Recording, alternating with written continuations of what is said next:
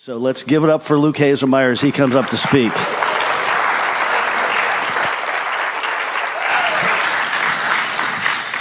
Thanks, Van. Good morning, everybody. How are you doing this morning? Doing good? Cool. Okay, so what I'm going to be sharing on this morning might sound like a Christian cliche to you. I want to give you a warning right off the bat. I think it actually has a lot of substance, but it might sound cliche. And while I was thinking about cliches, I stumbled upon this article online called The 5 Dumbest Cliches. So just want to start by quickly reading you that, see if you like it. It's from the Saturday Evening Post, and let's just dive in. So, number 1, you can't have your cake and eat it too. The Post wrote, "Really? I thought that was the point of having cake. What else are you supposed to do with it? Throwing it at people sounds entertaining, but might lead to negative consequences." Okay. Second one, there's no such thing as a stupid question. Not true. There are lots of stupid questions. Asking your significant other, "You aren't going to wear that, are you?" is a stupid question. Or asking, "Did that hurt?" when someone slams their thumb with a hammer does not make one look smart. Perhaps a better saying is, don't be a jerk if someone asks a stupid question. Okay, number 3. If it's not one thing, it's another. No kidding. This is like a doctor saying, if you don't have the flu, you must have some other ailment. Or a detective saying, if the criminal isn't here, he's somewhere else. Wow. Profound. Number 4, the 5-second rule. Amazingly, people are convinced that if a piece of food is on the ground under 5 seconds, it's still okay to eat. It turns out the ground is not very sanitary. For starters, it's covered in dirt, which is not very clean. That's why we refer to unclean things as dirty. And why the 5-second time frame? How is that more sanitary than 6 seconds? This rule truly doesn't make any sense. And number 5, take the bull by the horns. I wonder if anyone has thought about what would happen if someone actually attempted to do this. It definitely wouldn't be pretty. First of all, it's highly unlikely that someone would be able to grab the horns in the first place because they're attached to 2 tons of hooves, muscle, and anger management problems. For the sake of argument, let's say someone does grab the bull by the horns. Then what? What could a 200-pound man possibly do when he has hold of a 2,500-pound bull's horns? Okay, there you have it, the 5 dumbest cliches.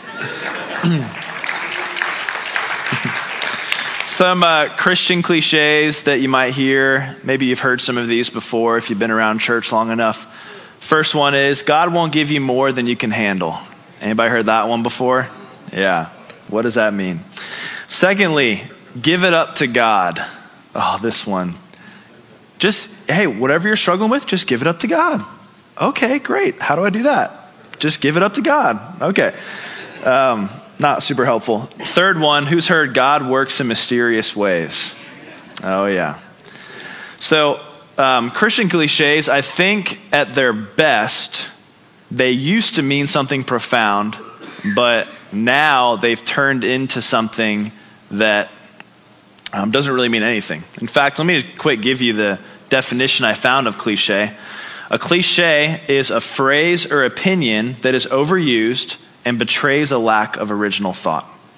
It's something that people just say, not because they know what they're saying, but this just feels like the right time to say, let's grab the bull by the horns, whatever. So I think at their best, they used to mean something. Now they don't.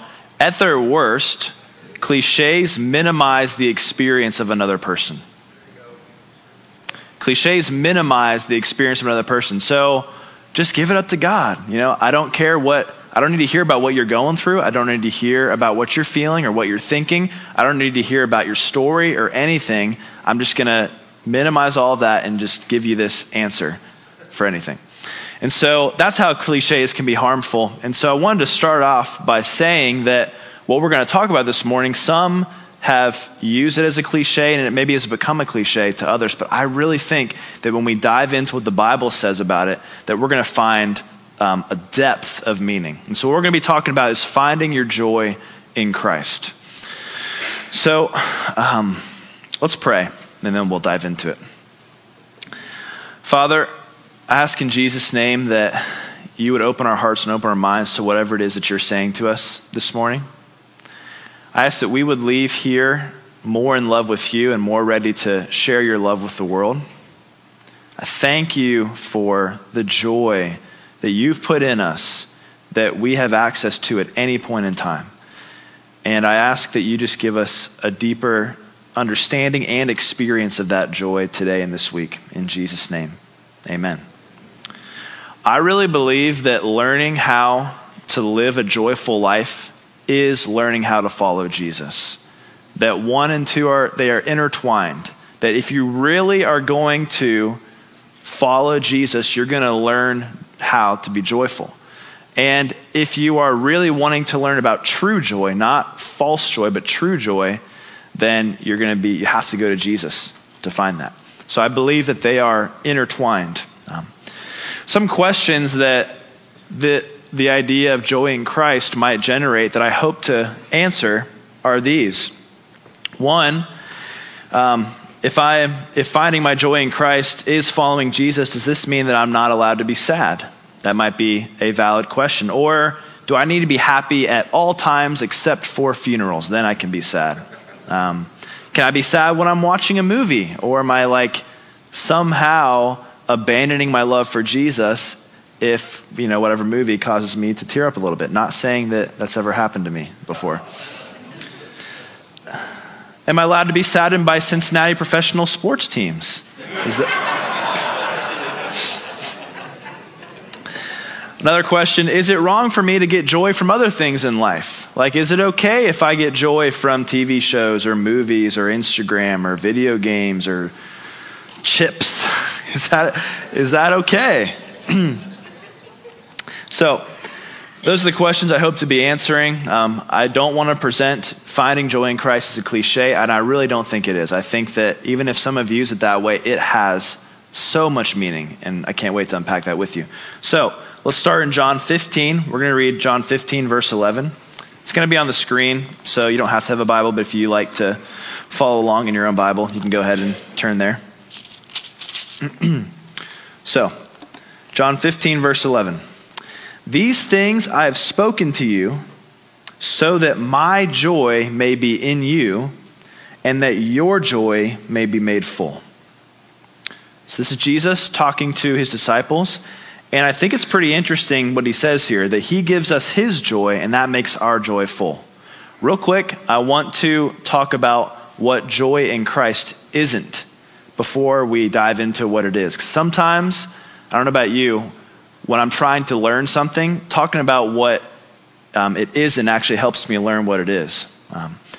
One example is my other job. We do this program in public high schools, and we play a game called Hug Tag, where all the students go around and just hug each other for like 30 seconds.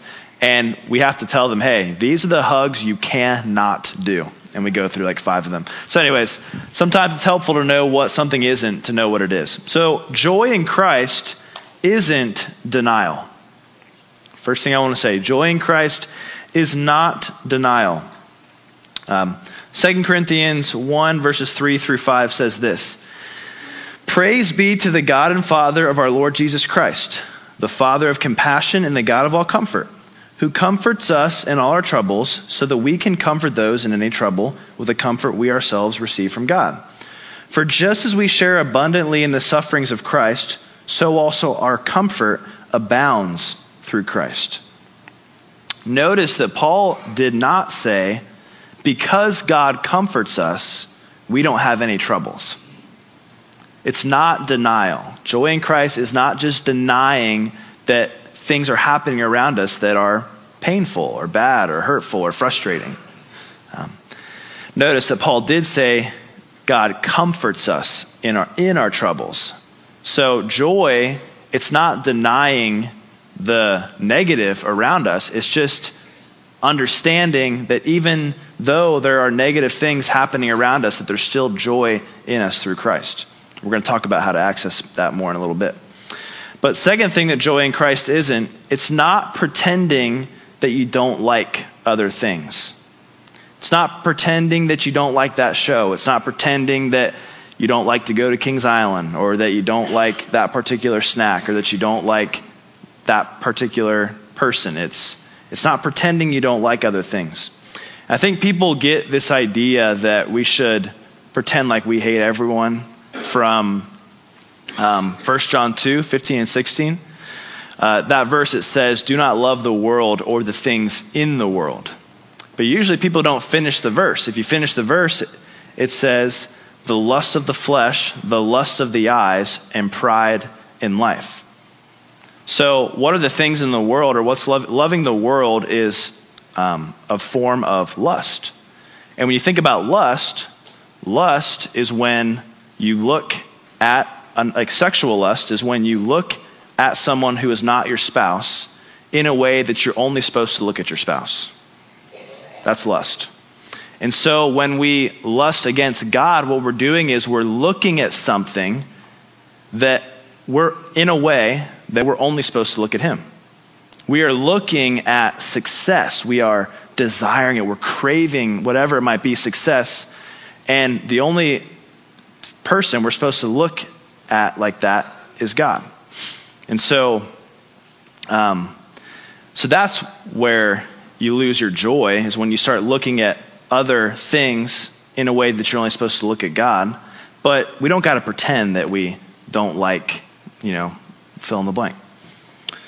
Third thing that joy in Christ isn't, it's not saying you feel happy when you don't. You're not being joyful if you lie. Okay? Just lying, oh yeah, I'm good. That's not like, people spiritualize that. They say, well, if you really love God, then you would just always say that you feel good. Fourth, joy isn't the belief that your relationship with God will prevent all sadness. That if you really loved, have you ever heard this before? If you really loved God, then you just would never be sad because you always have him.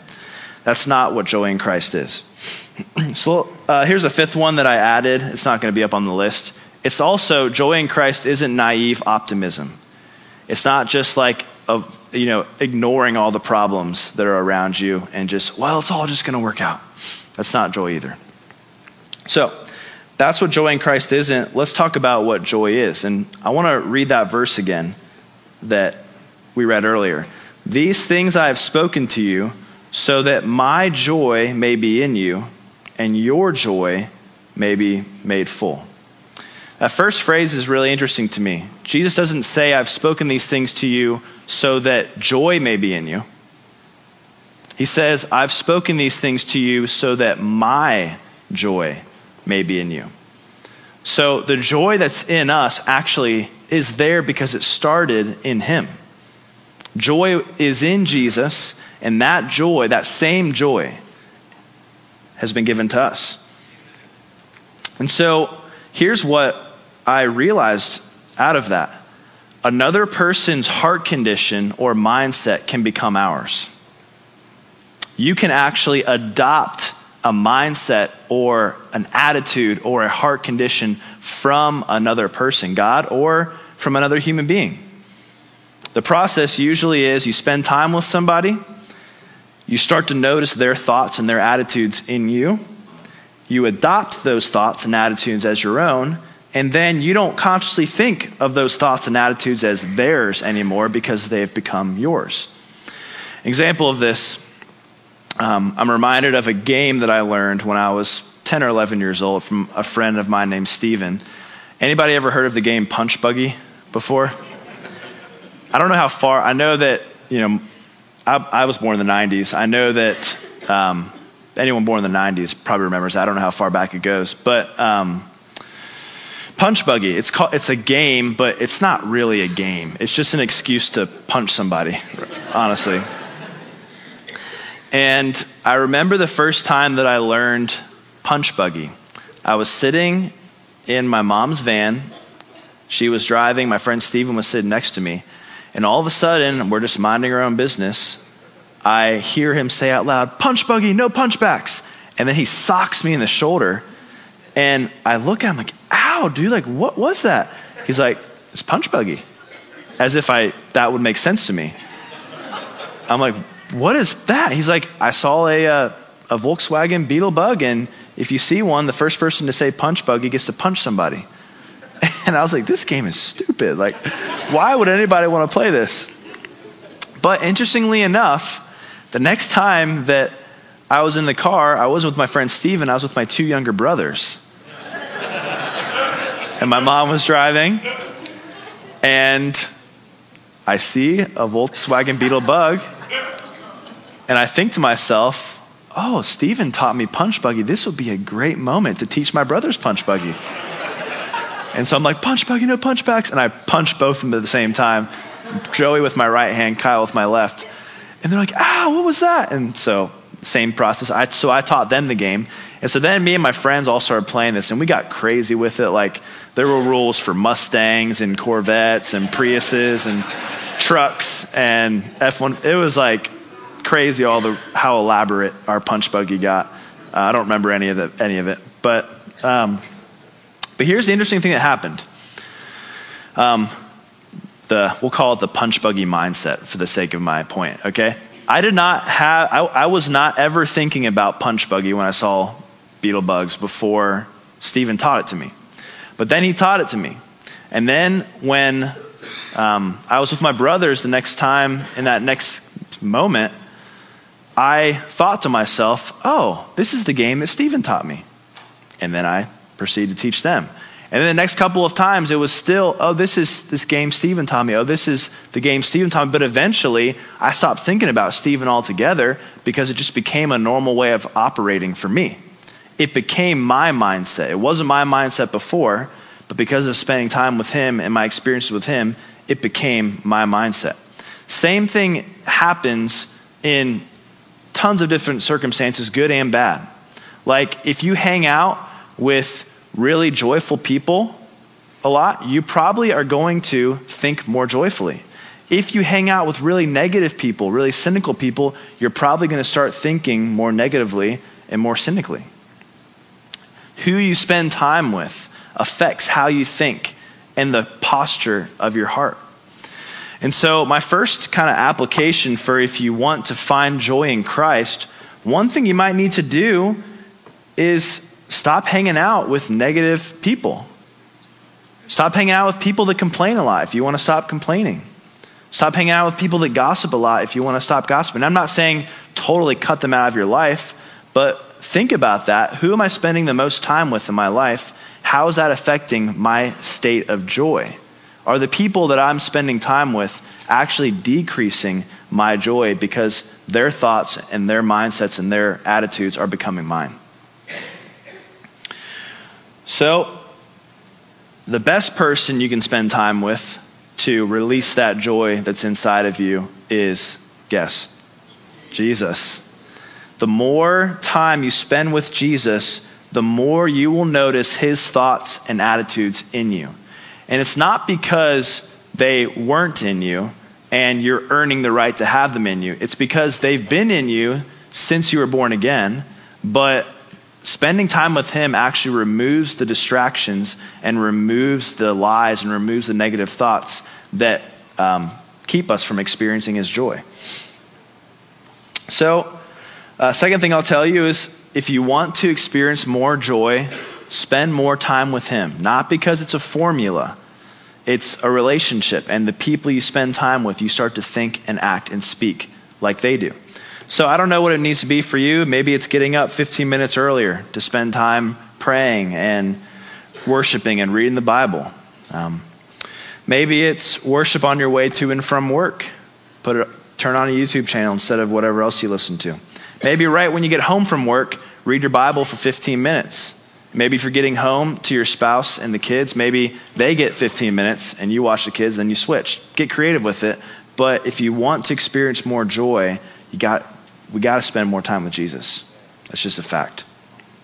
So, We know the wrong ways to find joy in Christ, and we talked a little bit about a couple of life habits that will result in joy, like we talked about not being around cynical people, fill in the blank. But how do we find joy in Christ in the moment? So in the moment of stress, in the moment of anxiety, in the moment of fear, how do we find joy in those moments? I want to talk a little bit about that. So we're going to read Nehemiah 8, verse 10. This is what it says. Then he said to them, "Go eat of the fat, drink of the sweet, and send portions to him who has nothing prepared. For this day is holy to our Lord. Do not be grieved, for the joy of the Lord is your strength." Another commonly repeated phrase, the joy of the Lord is your strength. Let's unpack that a little bit. So, first thing I took from this is that we are actually weak without the joy of the Lord. Like when in our lives, if we're not experiencing God-caused joy on a regular basis, there's a certain weakness and frailty that results in us. We actually need the joy of the Lord to be strength. And so when we don't have joy, it's probably because we don't have God's perspective. And when we don't have God's perspective, we have a weak perspective. Let me read that again. When we don't have joy, it's probably because we don't have God's perspective. And if we don't have God's perspective, we have a weak perspective. If we're not thinking like God thinks, then we have a weak perspective. And a weak perspective is going to compromise our ability to experience joy. Joy really is a matter of perspective in a lot of ways. I want to make a quick caveat. The Bible says to mourn with those who mourn. I'm not saying that if you're ever sad, it's because you have the wrong perspective, and if you had the right perspective, you wouldn't be sad. That's not what I'm saying. In fact, if being sad was somehow wrong or unspiritual, then how do we explain Jesus wept? And so I'm not saying that times of mourning or times of sadness means that there's something wrong with you.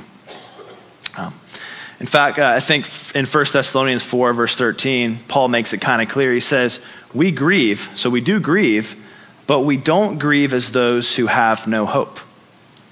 So there's a difference between grieving with hope and grieving without hope.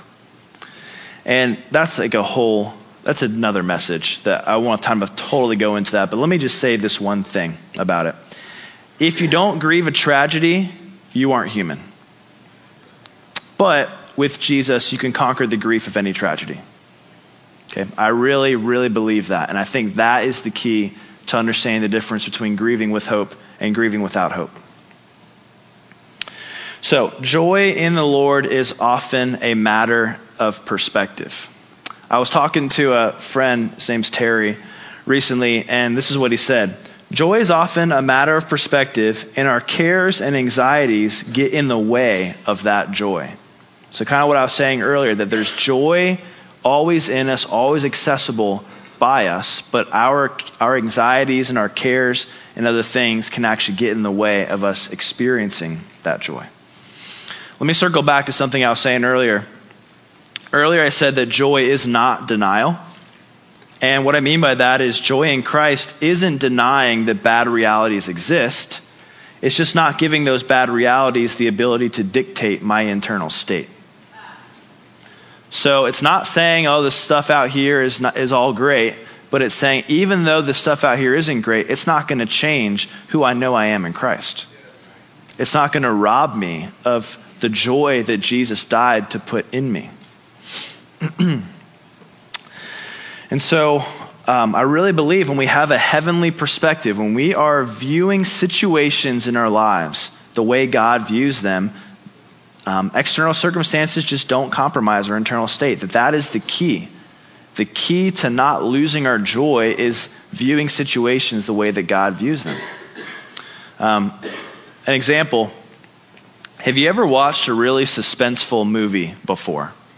Like the kind of movie where you're on the edge of your seat and most of the time the main character is in some kind of trouble and you're sitting there watching it and you are literally feeling anxiety for the person. You know? Like my wife Jamie really gets into movies like that. And so usually either there's some kind of resolution and there's a huge sigh of relief, or the worst thing happens and I'm just like, why did I even watch this movie? I'm depressed now. But have you ever watched a really suspenseful movie and then watched it a second time with a friend who was watching it for the first time? That's a fun experience. Because they're sitting there freaking out like you were the first time, and you're sitting there like, oh yes. You know what's going to happen, right? And since you know what's going to happen, you're not experiencing that anxiety. You're actually probably getting enjoyment out of their experience of anxiety, which I don't know if that's a good thing. Probably not. So the first time you watched the movie, you had anxiety. The second time you watched the movie, you had no anxiety. What changed? Did the content of the movie change at all? No, it's the same movie. The thing that changed was your perspective. You had a more ignorant perspective the first time because you hadn't seen the movie. The second time you watched it, you had a fuller perspective because you'd seen it. That is what happens when our joy gets robbed from us and then we get God's perspective and we take it back. That we're not seeing the situation in front of us the way God is seeing it. And because we're not seeing the situation the way God is seeing it, we're experiencing something that steals our joy. But when you take a second and you seek God and you ask him to give him your perspective, oftentimes that can just take care of all the anxiety and the frustration and the stress right there. Here's a difficult thing though. Anxiety, it not only takes the place of joy in our heart, but it actually hinders us from going to God to get his perspective. Like when you're feeling anxious, usually the last thing you want to do is say, Lord, you're amazing. Can you tell me what your perspective is on this situation? It's kind of like anxiety. It's like imagine you're stranded on a desert island. Anybody seen Lost before? Imagine you're stranded on a desert island and you see, you've been waiting for weeks for a plane. And then you finally see one and you have one flare. And instead of shooting off the flare to the plane that can help you, you run to the back of the island and shoot it the opposite way. Literally, anxiety aims our thoughts, words, and actions away from God instead of to God. And so it takes, when you're in those moments of feeling whatever it is that's robbing you of your joy, it takes, okay, Lord, I need your perspective on this. Will you give it to me? The other day, I was driving from my house in Forest Park down to a meeting that I had planned out for a couple of months. It was a meeting with 6 or 7 people, and we had some things to talk about, some long-term planning things. And we had actually rented out a space in Norwood, really cool space to have our all-day meeting. And it was just a really, really important meeting. And so I left my house with 15 minutes to spare, and I get 15 minutes into my drive, and I realize that I left my backpack at home that had everything in it that I needed. Isn't that the worst feeling ever? Like, anyone ever like leaving your phone at home like that? That's horrible. Or your wallet, or your key. I guess you couldn't leave your keys, but anyways. Actually, hilarious story. I probably shouldn't go into this for the sake of time, but I'm going to. My other boss, my other job, Pete, he drives a BMW where you don't got to put the key in the ignition. He was getting into his car to drive from Westchester to Williamsburg, which is like super far east. And somehow the key fell out of his car in the parking garage, but it still started because the key was close enough to the car. And he drove 45 minutes away with the key on the ground in his parking garage outside. And so he got there and he kept trying to start his car again. He's like, my car won't start. It says the key isn't around. And he realized that's what he did. So you can leave the house without your key.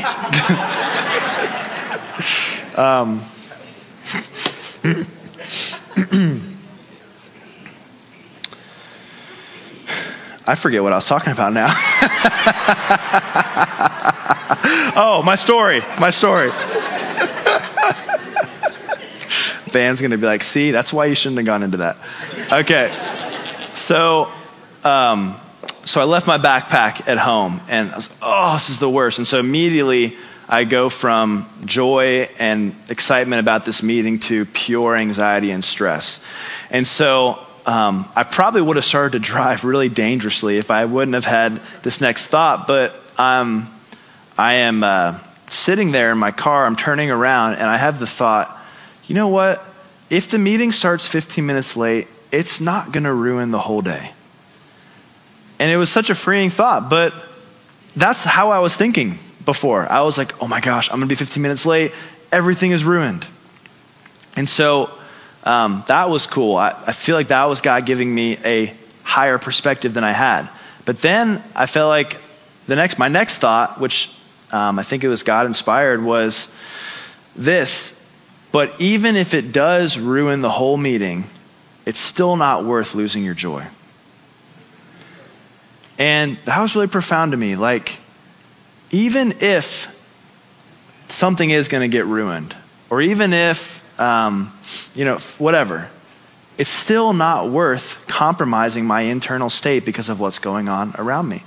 And what I realized is it really is a choice, that we don't think of it as a choice. We think of joy as something that happens to us that we have no control over. But joy really is a choice. And the way that you choose joy is you choose a different perspective than you had before. And in that, you experience a strengthening. And so the fourth kind of application I'll give you is seek God for his perspective when you aren't experiencing joy. When you're stressed, when you're frustrated, when things aren't going your way, take a second, ask him, Lord, I have this perspective right now. What perspective should I have of this situation? Real quick, last week Van shared 5 perspective issues that actually rob our joy. And I want to go through those real quick and share, if this robs our joy, what's something we can do to combat this? So he talked about how romanticizing the past can rob us of our joy. This is something that you deal with if you're thinking about the past and you are always wishing, you're kind of living in the past. What I'll say to you is find things in the present to rejoice in like you rejoice in the past. Find stuff that's happening right now and rejoice in it with the same tenacity that you did back then. Second one he shared was we have unrealistic expectations for the future. This can rob us of our joy. I deal with this myself. If this is something you deal with, I want to encourage you, have periodic expectation check-ins with God. So have times consistently and frequent enough where you ask God, God, here are my expectations for my life, for my job, for my marriage, whatever. Are these expectations realistic or are they unrealistic? And let him refine them with you. Third thing, we judge ourselves too harshly, and this robs us of our joy. If that's the case, talk to someone. Here's what I know about all perfectionists. Perfectionists make perfect sense in their own head, but sound insane in the real world. Okay? So if you're a perfectionist, if you are always judging yourself and criticizing yourself, just go to someone and tell them, hey, this is what I'm currently thinking about myself, and that'll probably help straighten you out. Don't go to another perfectionist, though. Because then they'll be like, oh yeah, that's normal. Okay. Fourth, we compare ourselves to others. So if this is you, I want to encourage you, stop asking, what do others think about me? And start asking God, what do you think about me? Really, the root of comparison is caring too much about what other people think. And then the last one, Van shared, we have bitterness toward another person. If this is where you are, I want to encourage you, just forgive. You will dread doing it for a couple of days, and then probably a couple days after, you're going to question whether you should have done it or not. But then, for the rest of your life, you'll wonder why you didn't do it sooner. I'll close with this. The other day, I was playing my favorite video game called Age of Empires 2. And probably doesn't mean anything to anybody in here, but it's a game that I really like. And one thing you should know about me is that I am actually a pretty strong introvert. Like I would say I'm either 85% introvert, 15% extrovert, or 90% introvert, 10% extrovert. And so it doesn't mean I don't love people. I love hanging out with people. But what I also really love, time by myself. Like it's amazing. Like a true introvert, right? And it baffled me when Jamie and I got married and how she would get antsy after like an hour by herself. I'm like, weird. But I love doing things by myself. That's one reason why I love video games, doing it by myself. Or I love to do music, write music. This is why I especially like spending time with God every morning with coffee and my Bible. It's not only spiritually rejuvenating, but it actually kind of helps how I'm wired. It rejuvenates me also. So I love doing stuff by myself. What drains me is when I don't get that time. And so like a couple weeks ago, we had like 3 evenings in a row where we went to work, stayed at work until we were done, and then we went to go do something else. And we actually were doing that thing, and by the time we got home, it was actually time to go to bed, and so we didn't get that time to wind down. And I hate that. Like I hate it when I don't get time just to go home and kind of decompress. It's just like go to bed and do it all over again the next day. And so I was mentally tired after like 3 days of that. And that whole time, I would like get home and know I need to go to bed, but I'd look at my computer over on the desk and it'd be like taunting me to come play it. But I was like, no, I need to sleep, but I want to play it. And so it was like a battle. But the whole time I knew, okay, on Saturday, I got nothing planned for the afternoon. That's going to be my video game time. So that Saturday comes, and I've just been eagerly anticipating it the whole time. And here's the best thing. Jamie actually went out to go do something else at that point in time. And so not only did I get that time, but it was like guilt-free introvert time. And I say that because like if she's there, I know, okay, she's getting bored. I need to wrap this up soon. So like, but she is gone. So there was none of that. So I sit down to play my game, and it's just like, it's so nice. And I get about 5 minutes into the game, and all of a sudden, the computer, it's kind of an older laptop, the screen just goes black. And I'm like, but then it comes back. It's like, oh, shoot. So I play another couple minutes, it goes black again. I'm like, what is this? And then it comes back. And then it starts doing that more and more frequently until it would go like, be 5 seconds of playing, and then there'd be 5 seconds of blackness. And I started to get way more frustrated than I should have gotten. And I started to do stuff that I think testosterone makes you do, but makes no sense. Like I picked the computer up and kind of slammed it on the desk, thinking that would help it. Like, come on, work. And I grabbed the screen and was starting to like bend it, thinking that would help it. Probably made it worse. And then I just shut the laptop, and I was so mad and so frustrated. And then Jamie gets home right at that moment. And she walks over like, hey, what was that banging and what's wrong? And I'm like, I don't want to talk about it. And so I was just like, I had a sour attitude for the next couple hours. And honestly, I looked back on it like that night and was embarrassed. And I even apologized to Jamie. I'm sorry, that was so dumb that I got that mad over a video game. But I was just really looking forward to it. Well, that evening, my friend Gene comes over, and Gene says to me, and I was still feeling the remnants of that when he came over. And so I just told him, you're never going to believe this. My stupid laptop broke and I couldn't play my game anymore. I've been looking forward to it the whole time. And he was like, oh, really? Well, I actually have one that I don't use anymore. I think it could probably run your game just fine. Do you want to have it? And I was like, or borrow it. And I was like, yeah, awesome, dude. That'd be great. And so he brings it by the next day. I install my game. I sit down to play. And it is like night and day in terms of quality. Like my old computer is kind of old and the game would kind of skip and it would kind of slow down. This game, it played at the perfect speed, just the right speed. The graphics were even better. But in this computer, it was just better on all fronts. And my actual gaming experience like totally increased. And I realized, wow, I had such a poor attitude about all of this. But now I see, what if this was God actually taking away this other thing to give me an upgrade, taking away my, giving me a better, and what if his plan all along was to give me a better experience than I had before? And I realized if my computer hadn't have broke the day that Gene was coming over, then he wouldn't have offered me his computer. I maybe never would have even known he had one. And so what I realized is, I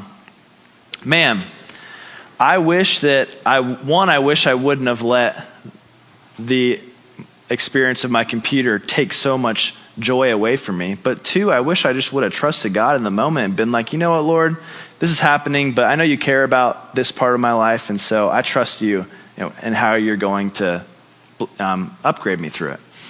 And so the point I want to draw out of that is when things are frustrating, we have two options. We can be joyful when we get the upgrade, or we can be joyful until we get the upgrade and then continue to be joyful. And here's the thing. If we just wait until we get the thing we want to be joyful, then we get the natural blessing, yes, but we don't get the spiritual blessing. But in those moments where it's frustrating, if we can keep that internal sense of joy, if we can stay joyful until we get the upgrade and then on, we get the natural blessing and the spiritual blessing. And so I want to encourage all of you, all of us, that in moments of stress and moments of frustration, in moments of fear, seek God's perspective and trust him, and let's be joyful through it all until we get the blessing that he has for us. So with that said, I'll invite the worship team out. Also, if you're one of the ushers, we're going to receive the offering at this point in time. If you happen to be sitting on the most left part of your row, everyone check to see where you are. If you're the most left, would you reach down and grab that brown basket and just pass it down the row?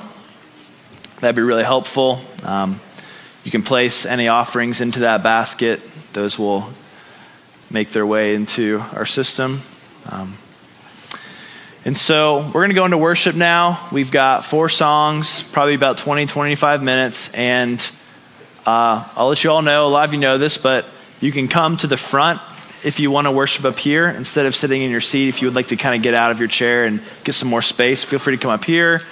The back is also available for you to worship. And let's just spend some time putting our adoration on Jesus. So that, I'll hand it off to the worship team.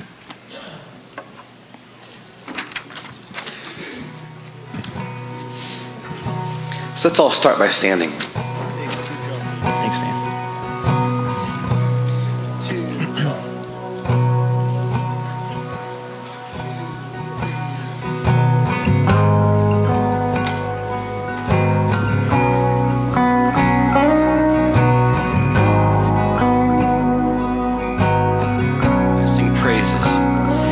I sing praises to your name,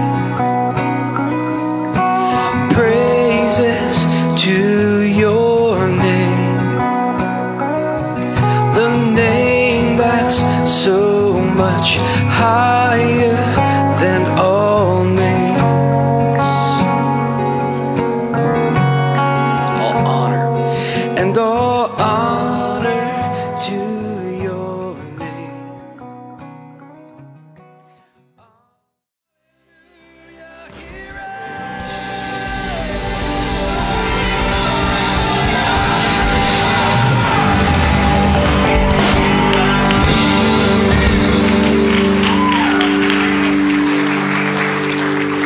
Amen.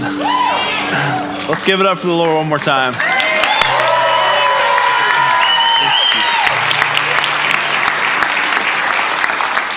Yeah, you're so good, Lord. We love you so much. We worship you and we give you honor and glory this morning. I'm going to invite the prayer teams to come forward, make their way to the front.